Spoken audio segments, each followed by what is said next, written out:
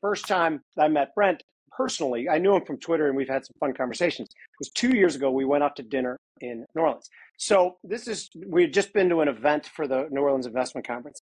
And it was 2 years ago, and New Orleans was COVID crazy. So there was masks and vaccination, whatever, too. But Brent had this really cool sport coat on, but he also had what I thought was an ascot around his neck. So my initial, just meeting him at first, I'm like, Jesus Christ, this guy's got an ascot. What the fuck? But so now halfway through dinner, I'm like, you know what? I judged him wrong. I like Brent despite the ascot. And then I found out, then I get ballsy enough and drinks enough to ask me this. What are you talking about, dude? It's just a mask. I put it over when they asked me to put a mask on. That's I started referring it to my redneck ascot because I grew up in Nebraska, right? So it was perfect. I hated wearing the regular masks. So I just wore that bandana all the time, and it worked out good. So the point is, Brent is this good enough guy that he overcame the fact that I thought he was wearing an ascot, and I thought he was cool anyway. But anyway, thanks for coming on. I went to a wedding one time where I actually did wear an ascot. That was kind of fun. So anyway, really, what possessed you to wear an ascot? You think it's just such a good look? It's just fun, man. Okay, I wore a vest to a wedding on Sunday and Saturday, and I looked so like Dago gangster, which is kind of what I was going for. Nobody else had a vest on, so it was good.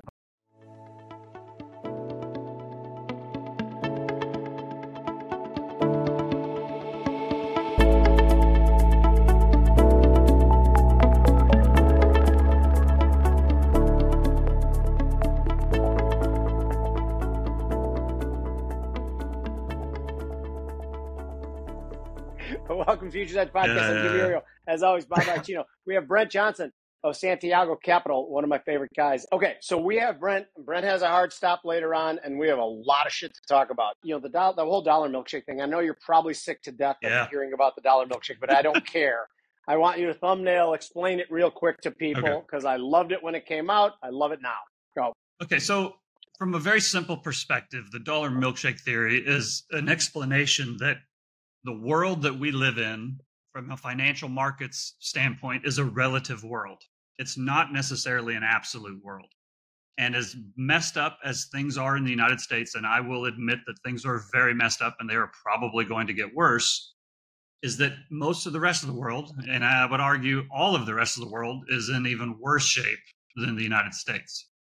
And as a result, despite all of the crazy monetary policy, the bailouts, the QE, et cetera, that the dollar would not get inflated away and fall versus its peers, but in fact, it would get stronger and rise versus its peers. And as the dollar gets stronger versus these other peer currencies, that in itself creates all kinds of volatility and economic problems for the rest of the world. And I think that will ultimately create a crisis. And I don't know whether the dollar going higher creates the crisis or if the crisis creates the dollar going higher. But one way or the other, I think we end up in a world that has a combination of a debt crisis, a currency crisis, and I think the knock-on effects of that will be the dollar higher than most people expect it to be. If you're going to invest money, if you're going to put money into the market, I think on a relative basis, the U.S. is the place to do it as opposed to emerging markets or Europe or China or wherever it is. Yeah, it's interesting you say that because the worry I have, and I'm not disagreeing with you at all, I'm actually agreeing with you, but the worry that I have is that if we don't get into a situation where I think we're a long ways away from not being the best house on a bad block, but I feel like we might be even further away from the block getting any better. So in other words, almost like an economic race to the bottom here based as much on government policy in general as it is on sort of dysfunctional monetary policy. Do you have any opinion on which one is worse, governmental policy, monetary policy, or are you a both guy in this case? I think I'm not a fan of central banks. Right. I am one of the people who thinks that central banks aren't really necessary. But the fact is they exist, so I can't ignore them. If I'm going to in this show, Brent, just so you know, you're in the majority. Right. No, but that's the thing is the Federal Reserve is a reactionary agency. And so if you don't like them, I agree with you. But if you admit that they exist and you don't have the ability to make them go away, then you kind of have to consider their actions. And I think that while they have made many mistakes and they will make many more mistakes, again, the rest of the world is populated by these same types of people. They all go to the same schools. They all run the same policies. The system is the exact same. and they all think the same way. So to think that China or Europe or, God forbid, Argentina or Brazil or Australia is going to do better from a monetary policy than the United States, I don't think that holds water, because they're all doing the same thing and they're all in the same situation. And the US just has so many advantages that the rest of the world doesn't. And perhaps those advantages are undeserved, but they exist. I come at this from a practical matter of a guy who's managing money for other people in the world that actually exists. Right? I don't come at this from a theoretical perspective of how I would like the world to be. And so, when I do a scan of the world and where I can allocate other people's capital, I don't see a big advantage. And in fact, I see many disadvantages to going overseas to do it. Now, I want to be clear. I'm not an American exceptionalist. I don't think that we're the only place in the world that has smart people or great opportunities.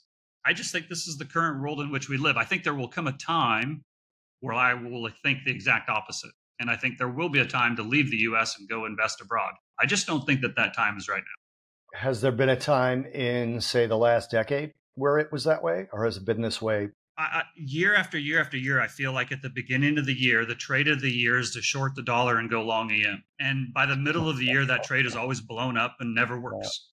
And so the way I look at things is I see like 4 different scenarios. For some way that I can't currently comprehend, maybe we get out of this mess and the whole world rises together. In which case, I don't think it really matters whether you're invested in the United States or abroad, right? You do well in both places. You could have a situation where the whole world falls together, in which case it doesn't really matter if you're in the U.S. or if you're overseas. I mean, you're going down. But in that situation, if everybody's falling, I think the U.S. falls less than the rest of the world. We could have a situation where the U.S. does okay and the rest of the world really struggles. Maybe that's a low probability, but I can see that as a possibility. And then the last possibility is that the rest of the world does really well and the U.S. falls. And I think that is such a low probability that I don't worry about it. And I don't think it's worth the risk reward of that last scenario is not worth it to me. I think it's very unlikely that the U.S. goes into a massive recession or has some kind of a crisis, and it's not felt in Brazil, and it's not felt in Europe, and it's not felt in Japan and China. And as a result, when I look at all those things on a risk reward basis, and you got to understand also that most of my clients have already made a lot of money. They have a very nice life. They've for many different reasons, they've been fortunate enough to build up a big portfolio. And the reality is they just don't want to take a step back. They want to protect what they have, and they want to outpace inflation. They want to make a nice return going forward, but they don't need to hit a home run every year. So as much as anything, it's about protecting the downside as it is catching every dollar of upside. And when I look around the world and I use those 4 different examples, I don't see a compelling reason to place capital abroad when I can place it here. And the other thing is rates are much different now than they used to be. You can get 5% for sitting in a T-bill. That's not horrible. Again, maybe inflation is even higher than that. And if you are going to make that argument, I'm open to discussing that. But it wasn't that long ago where you had to go 5-10 years out on the yield curve and way down in the capital structure to get 5% in a fixed income instrument. And now you get it and you just roll it every month. I mean, it's really kind of incredible. So when I put all that together, that's why I have the majority of our assets that we manage allocated on the long side in the United States, and then short side, mainly outside the United States. So that's my question. I just written it down. Is the spread trend on? But I'm going to my next question. Okay, which is, so something we've talked about on this show a lot, and I'm curious to get your opinion on. This is my opinion, and you know that I don't mind at all being told I'm full shit. It happens all the time. I believe that long and variable effects of Fed rate hikes. We talk about that all the time. I believe this time it's more long and variable because of the fact that just the 5-year period preceding the first rate hike, 10-year yields averaged 1.96%. My point is that everybody and their mother who needed to borrow money had ample time to roll into duration. So when rate hikes and higher rates started to hit, there's plenty of people who could sit back and go, whoa, sucks to be you, the new guy borrowing. which in my opinion is moving further out the full punch of rate hikes. Is that true? Does the Fed know this? When can we expect it to hit? I think that they do know this. And I think, for years and years, you would go to a conference or you would go to a presentation and somebody would talk about how they were punishing savers, right? You couldn't get any money if you didn't want to go way out on the risk return curve, you were punishing savers, and they kept interest rates so low and they led to all this speculative behavior, and they were idiots for doing that. Well, now they've raised rates 5% in a year and a half, which is really unprecedented. I think, in the future, people will look back on this last year and a half and say, holy shit, that was quite an 18 months. Now they're also idiots because they've raised rates, right? And so, but now if you're a saver, you can actually get paid a decent amount to save. Now, again, if you want to argue inflation is actually higher than that's another argument. But at least, you can actually get some money without going out on the yield curve now. And here's the interesting thing as well is higher rates will eventually lead to a downturn, credit contraction, potentially a crash. Until you hit that wall, the higher rates are sort of stimulative, because that money is coming for the people who are saving variable are getting that money, that higher rate immediately.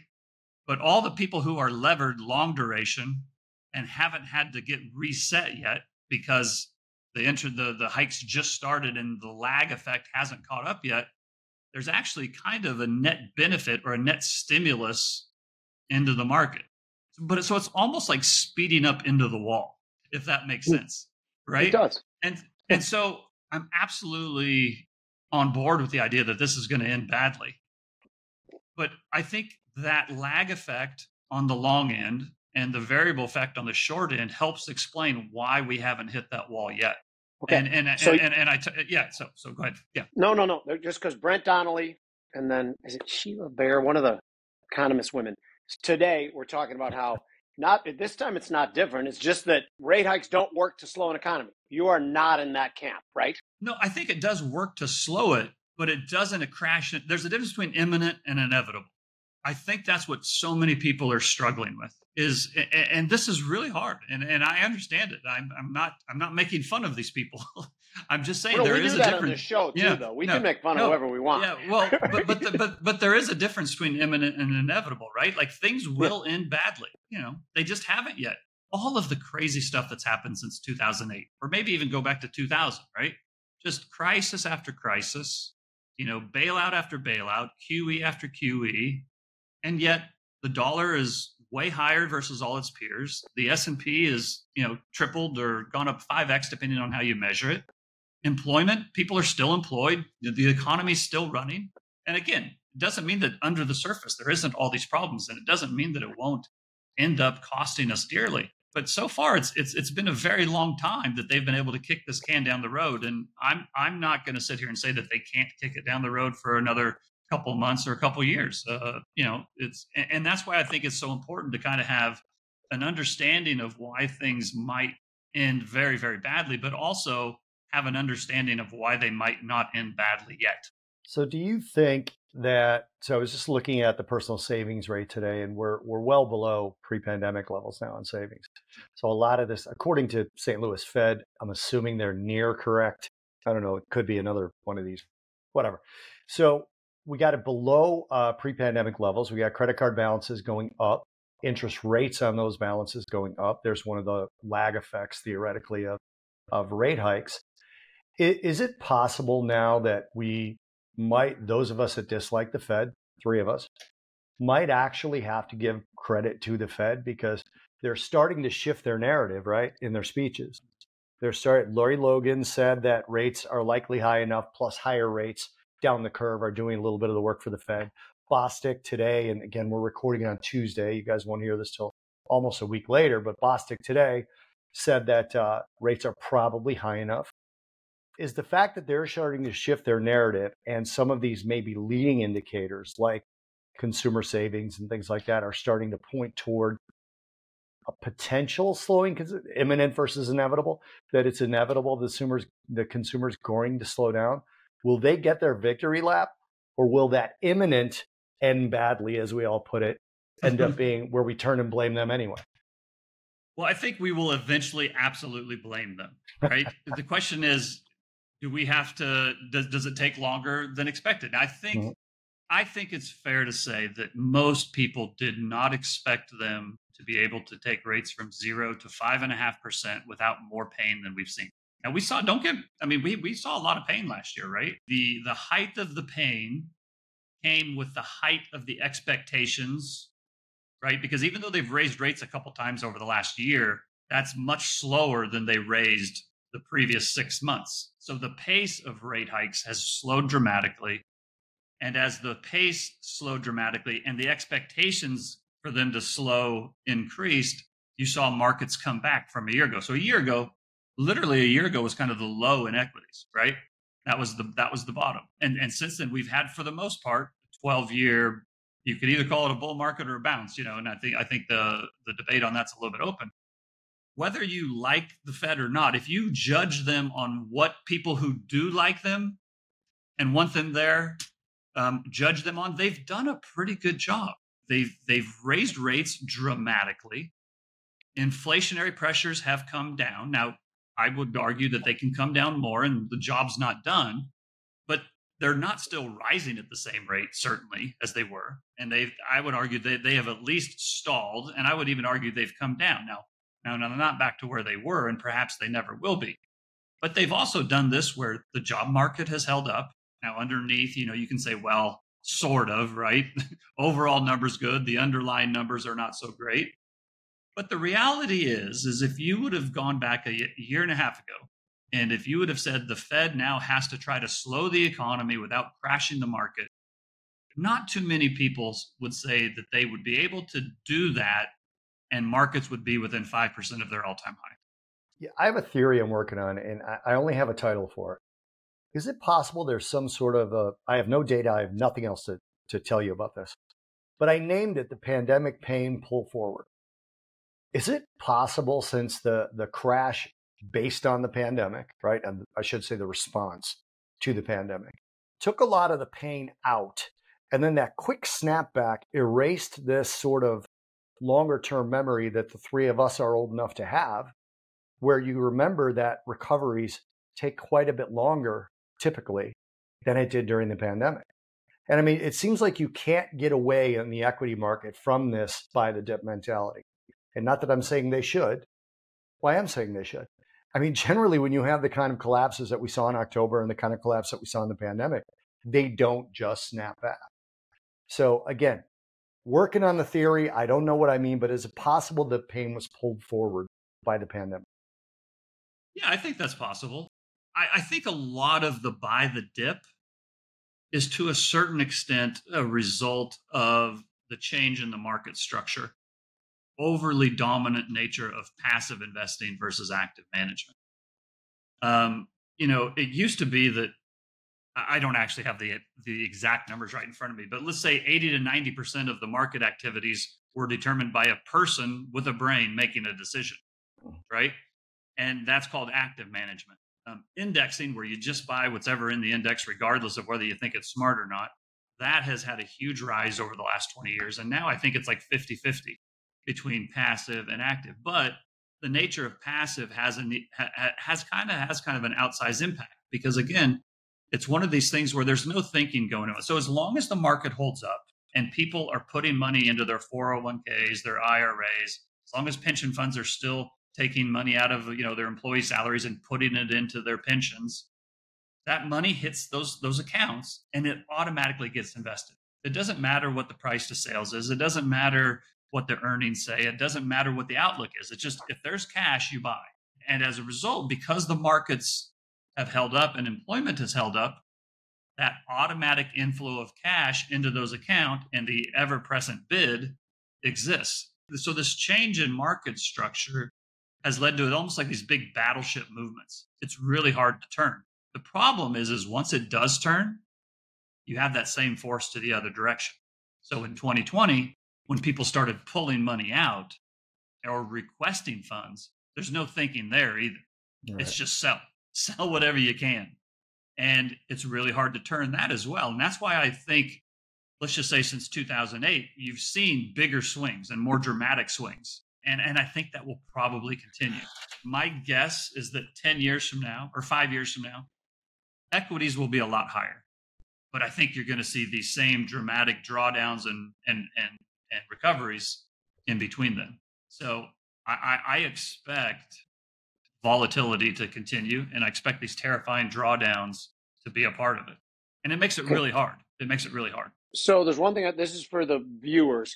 Twice Brent has said the dollar's strength compared to its peers. Now, that's a novel in one sentence. None of us are stupid enough to think the dollar is strong against a gallon of milk, or a dollar is actually strong. What Brent is kind of saying, and tell me if I'm not paraphrasing wrong, they're all kind of poor stewards of their own fiat currencies. They're all kind of weakening against products together, but against them, the dollar is strong. Just a head nod's fine for that. That's what Brent means, right? So the second thing is government spending. So the theory up until this weekend, and again, we're recording on Tuesday, and this weekend was the blow up in the Middle East, which is unfathomable. Again, people look at us and we're doing our jobs. We're trading. We're looking at markets. We are not trying to be callous on anything. And our show tomorrow is actually going to be about how to position yourself in times of tumult like we're in. Anyway, government spending. The theory is that one of the reasons that long end rates were going up is that issuance was growing and growing. The government's irresponsible spending. And I subscribe to that in some way. My theory about what happened on Sunday and what's going to happen in 2 weeks is that the initial reaction is scared money goes to treasuries, goes to gold, goes to the dollar, but it really didn't. But it goes to treasuries, so it pushes yields down.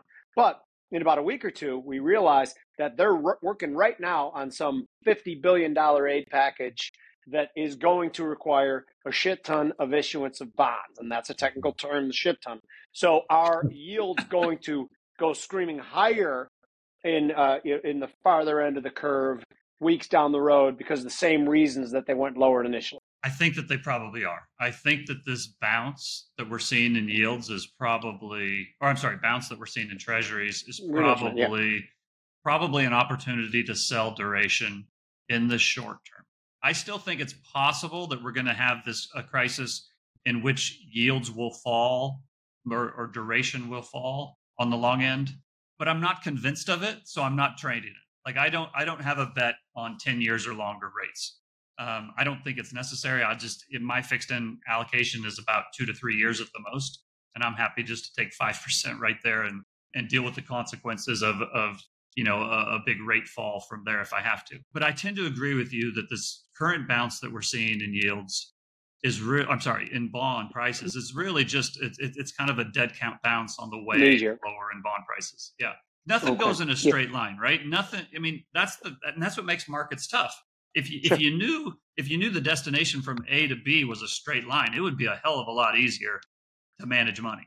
But the fact that it's not a straight line makes it very difficult. Okay. So you said 0 to 3 years. Is that what you said is where you're keeping cash, right? Yeah. Is that most of okay? So the concept of the last, call it 15 years, was always that there was cash on the sidelines, as that was going to be the next fuel for the stock market move higher. But that cash on the sidelines right now is sitting kind of pretty, making 5.5%, and I don't think it's as quick to pull the trigger as before. I think that's relatively obvious. But my question is can the stocks make a new high as long as that money is so comfortable in 3-month bills earning, what are 3-month bills getting you, 6% or whatever? Probably not, right? And that's, my outlook is that kind of in I don't know, sometime in the next 6 to 9 months, we're going to have a pretty hard correction. As of right now, my belief is that's a correction that you buy. Now, I might change my mind. It'll have to depend on why it happens and when it happens and what the other factors around it are. But as of right now, my thesis is that that'll probably be something you want to buy. Probably because central banks will react the same way they always have and unload the spigots, go back to QE, provide liquidity, however you want to describe that. Now, it's not a definite. And the other thing I would say is I don't think that they are going to return to QE as quickly as most other people do. I think that they know that there's going to be pain. I think in some senses they want that pain to show up. And I don't think that they're going to be as quickly to alleviate the pain as many other people. But at the end of the day, central banks are there to alleviate the pain. That is literally why they were created, right? So that you don't have a meltdown. So while they want pain, they don't want a market collapse. And so if it gets bad enough that where the system itself comes into danger, they will absolutely do whatever they need to do. But I think that they are not as quick to pull the trigger this time. The other thing, which we haven't really talked about this yet, but part of the whole dollar milkshake theory is that, again, this is a relative game, that all the debt in the world is going to have consequences. When it slows, the central banks of the world will have to return to QE and money print and stimulate. And so the idea is that, and I include the US in that. They will probably have to do that as well. But my idea is that all that money that gets printed kind of finds its way into the United States, and that pushes prices higher, asset prices higher. And so to your point, Jim, the dollar could be gaining versus its fiat peers, which I think it will, while asset prices are going up in value and perhaps commodity prices are going up in value as well. And so that right now is kind of why I view this next downturn, if and when it comes, as a buying opportunity. And I don't think that we're going to have, this 5-year Great Depression or whatever 10-year Great Depression that some people are calling for. I can't rule it out. I understand the arguments, and they're actually pretty good arguments for why that could happen. That's just not my base case. Yeah, the thing I'm struggling with now is I can't see a scenario now where, so you've got this record issuance in treasuries, right? Yet we've got these, they're not record high yields, but they're highest yields in 20, 30 years, right? And people are saying, who's going to buy these? And then I look at sort of the risk in equities, at least to me, the risk return in equities is a little tough to stomach, at least from a short to medium term perspective. So let's say 12 to 18 months. And people come out and say, well, who's going to buy all these treasuries? And I think about what you just said, where, you can sit in a bill and get 5% and just keep rolling them. It seems to me like a lot of people might be interested in buying these treasuries until we get this downturn. So is there sort of a scenario you can see where maybe the Fed leaves rates alone, stops QT, and doesn't necessarily maybe goes back to a little bit of QE to engage in some yield curve control and actually threads this needle? I mean, again, is there a scenario we're going to be complimenting the shit out of them soon? I don't know if we'll be complimenting them, but well, it may take long. It may take longer to vilify them than people expect. And here's the thing with yields. I see a lot of this, and I get a lot of this because of how I've talked about the U.S. is better off on a relative basis. I mean, part of the reason that yields are higher in the United States is because they can be. And what I mean by that is the yield curve, when they started raising rates, the yield curve inverted, and it's remained inverted. But they took rates from 0 to 5.5%. If the long end didn't rise with it, the yield curve would not be indicating recession. It would be indicating a global collapse, right? Because the yield curve would be straight up and down. And so the idea that, and again, the Fed wants things to slow down, but they don't want to collapse. And so if you look back at previous bond market hiking cycles or Fed fund rate hiking cycles, and if you go all the way back to the 70s, I did this a couple of weeks ago, and I just looked at what happened. Now, this current bond sell-off is as bad as it's ever been. But the bond sell-off in the late 80s was very similar. The bond sell-off in the late 70s was very similar. Even though I don't think central bankers are the smartest people, I do think that they understand that if you raise rates, bond prices fall. So I don't think, and if you think about it, part of the reason, there's 3 reasons why they raise. Again, if you put yourself in their shoes and try to understand what they're doing, they think that raising rates will help inflation. The reason they think that is because if you raise rates, then the cost of money increases, and it will discourage more people from borrowing and investing and buying that thing. And so therefore, some of the price pressure on prices will come down. So that's number one. The second thing is that if you discount cash flows to come to valuations, if rates are higher, now you are dividing by a bigger number. And if you divide by a bigger number, you get a lower valuation. So that's another way that they think raising rates will help get prices down. But the third way that raising rates helps get prices down is that when you raise rates, fixed income prices fall. And fixed income prices, and I'm specifically referring to treasuries here, treasuries are the biggest source of collateral off of which all money is loaned into existence in the first place. So if you contract the price of the collateral or the value of the collateral, you have just decreased the amount of new money that can be created on top of it. So the idea that the Fed had no idea that raising rates would cause long-term bond prices to fall, it's crazy. Of course they know that. Powell even gave a speech about it 10 years ago where he said, we're setting ourselves up for a situation when interest rates rise, duration is going to fall. And that's exactly what's going to happen. Now, I don't think Powell forgot that fact over the last 10 years. Maybe he's misguided, but he's not dumb. And so, then the other thing is if you look now, the yield curve, it's starting, you got this bear steepener, right? And like the long end is coming up. So it's still inverted and it's still indicating recession. But if yields continue to rise, it's not too much longer. And all of a sudden you've got a flat yield curve. And a flat yield curve doesn't indicate recession. This is a long way of saying, what you're talking about, Bobby, is it might take longer and it might not happen right away. Is I'm explaining why it might take longer and why it might not happen right away. And listen, we might come in tomorrow and the markets might be crashing. I don't know. I'm not smart enough to know exactly what the markets are going to do.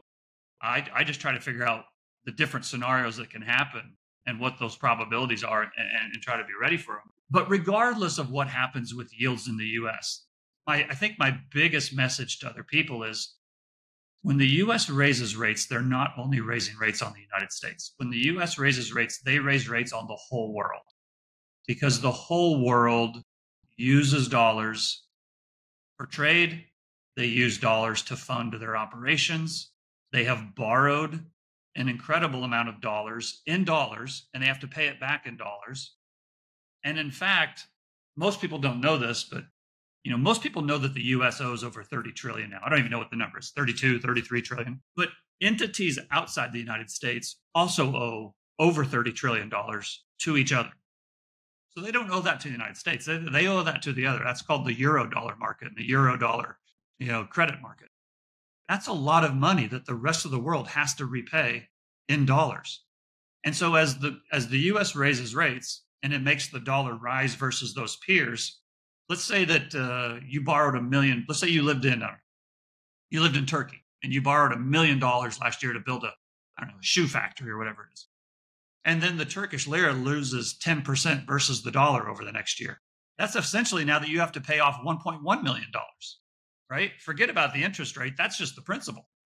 And so as the U.S. raises rates and the dollar rises versus these other currencies, that puts increasing economic pressure on the rest of the world, which is exactly why a year ago, the Bank of England had to bail out the UK gilt market. Japan had to bail out both the Japanese government bond market and the yen market. It's why when the ECB raised rates for the first time in 10 years, they also simultaneously introduced a facility to go buy Italian bonds to keep those yields down. And it's why China had to dramatically decrease the reserve requirements in order to keep their real estate market. And here's the thing is, this is probably the most controversial part of my thesis is that I think the U.S. knows this. And I think the U.S. uses the U.S. dollar and U.S. interest rates as an economic tool. And if you want to call it a weapon, I would go so far as to say it's a weapon. They can put other countries in economic pressure points just by raising rates. And so maybe the first 4.5% of rate hikes last year were for the U.S. domestic economy. And maybe the last 100 basis points was a screw you to the rest of the world, right? Wow. Or anybody who's trying to take on the U.S. on geopolitical factors. So I think there's a little bit of both going. Okay, there's a couple points I wanted to make real quickly. The point you made about the contraction of collateral, I think, is freaking brilliant. And I've never really thought of that before, and I appreciate that. So my takeaway from the episode is I will never think about this at the same way. Bobby, to you, real yields at 2.45%, if you believe the calculation that goes into real yields is so completely arbitrary, it seems like, because there's really no way to measure inflation. But let's just say real 10-year yields are 2.45, the highest in 16, 18 years. In a normal situation, gold would be pummeled. Gold, if they kept their same correlation or inverse correlation to real yields, they'd be pummeled. They're not. Global central banks stockpiling gold. For the first 6 months of this year was record buying of gold. The last 3 months alone, 219 tons. It is something.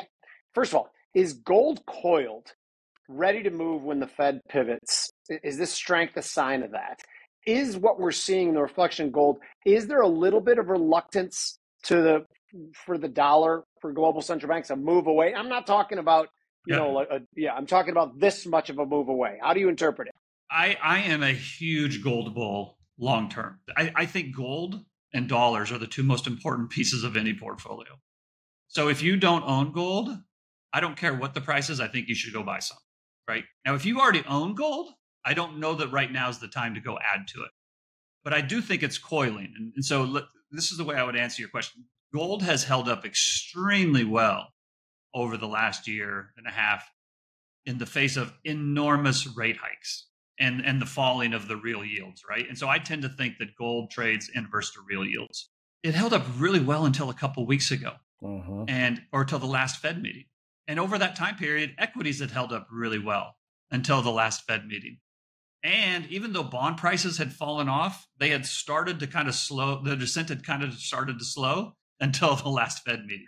So long story, this is a long way of saying, I think the markets, not just the gold market, not just the stock market, but also the bond market and commodity markets, is kind of having this come to Jesus moment with maybe long-term rates are not going to go back down. Maybe they are going to go higher, and maybe they're going to stay there for longer than we previously anticipated. Because not only did the Fed punted on hiking rates, but they took away 2 rate cuts that were previously expected in 2024. And I think that was the most hawkish part of the last meeting. And so I think, and after that meeting, gold, equities are down a couple percent, bonds fell another couple percent, and gold fell $100. What's that, 3 or 4%? And I think it's all trying to figure it out right now. And over the last couple days, with what's gone on in the Middle East, this is my interpretation, is that the market has said, okay, where we previously thought rates were going to go higher because the Fed was going to stay higher for longer. Now, maybe because of these geopolitical things, they are not going to be higher for longer. But I think they actually are going to be higher for longer, which goes back to what we talked about earlier. I think the bond bounce is kind of short term. I think the equity bounce over the last couple of days is a little bit short term. And I think the gold bounce that we've seen over the last couple of days is a little bit short term. I think all of these prices will probably be lower at some point in the next 2 months. If we get a hard further sell-off in gold, I think that's the opportunity where you go buy a bunch of it, because I think it is coiling. And I think what comes in the years ahead is going to send gold much, much higher. Brent, you talked about this bear steepener, and just for the record, people should know that you're talking about the direction that bond prices are going in, right? Yeah. And I mean, yields, you look at yields since the beginning of September, the 2 years only up 9 basis points, but the 10 years up 46 and the 30 years up 54 basis points on the yield side of things. I did an interview in November of last year, and I said my trade of the year was gold. And that looked really good to about May, June, right? It looked great, as a matter of fact. And then yields started rising. And one of the things that I keep hearing from people is that the Fed is going to begin cutting. The Fed is going to begin cutting.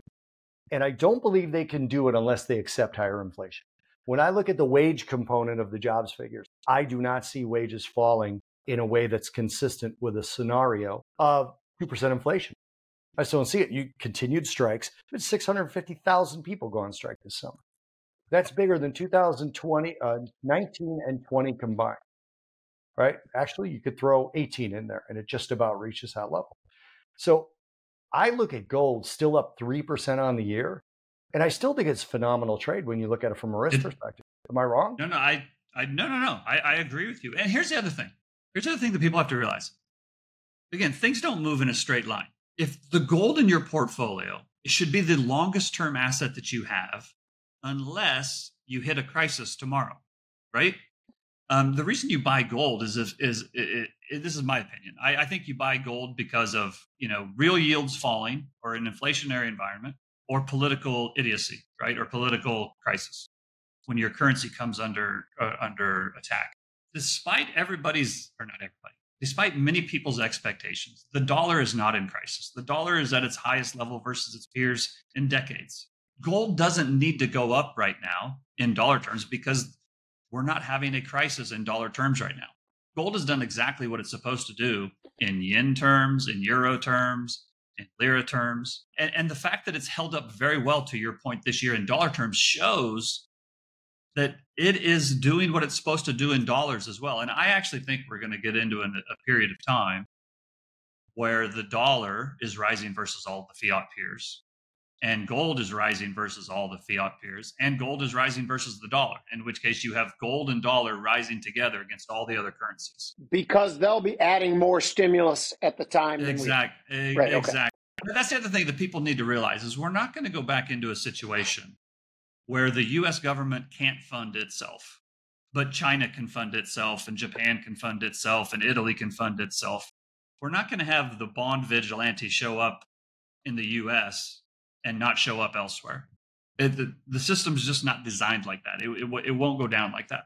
And so while, but that doesn't mean that gold won't go to $5,000 anyway, right? I think gold could go much, much higher, but it's probably not going to be in a straight line. And so listen, so if you buy gold, let's say you don't own any gold right now, and you go buy it and it's like 1840 or 1850 or whatever it is, and it goes down $100. Well, good. The rest of your portfolio is not in gold. This way you don't put all your money in one thing, right? And if one part of your portfolio is going down, then maybe that means another part of your portfolio is going up. If every part of your portfolio is going in the same direction, well, then you're not diversified, and you should be diversified. But if gold pulls back $100 or $150, who cares? That's when you add to it a little bit. So I don't really care what gold does right here. To be honest, I don't own gold for what happens over the next year. I hold gold for what happens over the next decade, 5 years to 10 years. And I think gold will do very well over that time period. I think there will be a lot of people who will disagree with this, but I think if you think about it, you'll realize that it actually does kind of work this way. And that is, I mentioned earlier that when the U.S. raises rates, it raises rates on the rest of the world. And the U.S. has the ability to use the dollar as a weapon, right? So a year and a half ago, the U.S. confiscated, along with many other Western governments, I don't remember what the exact number, $500 or $600 billion worth of Russian treasury, Russian reserves, right? Just took them. They don't have them. Now, if the U.S. wanted to give those back to Russia, they could. They're probably not going to, but they could. But the U.S. had the ability to take it from them. And that was seen as very overtly use of the dollar system as an economic weapon. And there was a lot of pushback against that, right? Okay. Well, think about what also has happened over the last year and a half. By raising rates from 0 to 5%, the U.S. confiscated a hell of a lot more than $500 billion from all the treasury bonds that the rest of the world holds in their reserves. So all those charts that you see of, Saudi Arabia selling treasuries and China selling treasuries, and they dropped by $300 or $400 billion. That's not them selling bonds. That's the value of those bonds losing value. Those are mark-to-market charts. And so the U.S. confiscated reserves of its competitors by raising rates because the U.S. could raise rates, whereas the rest of the world couldn't. And so if we want to give those reserves back to them, we could drop rates and do that. Or maybe we just leave rates here for a while. And if they want to sell those dollars they bought, they can sell them, but they're going to pay a prepayment penalty to get them. So what you're saying is there's a cockiness that comes with our standing, with where our dollar is, and the fact. Yes. So it actually, in the long term, may lead to worse stewardship of our dollar because of this cockiness. This is fascinating. I love that explanation you just gave. Great. I love that. Yeah. All right. So anyway, that's my story. That's my story, and I'm sticking to it. Right. This is the most fun podcast you've ever done. Just say it out loud. No, it's the best. Yeah, it's the best. Okay, good. I appreciate it. Thank you, Brent. Good to see you as always.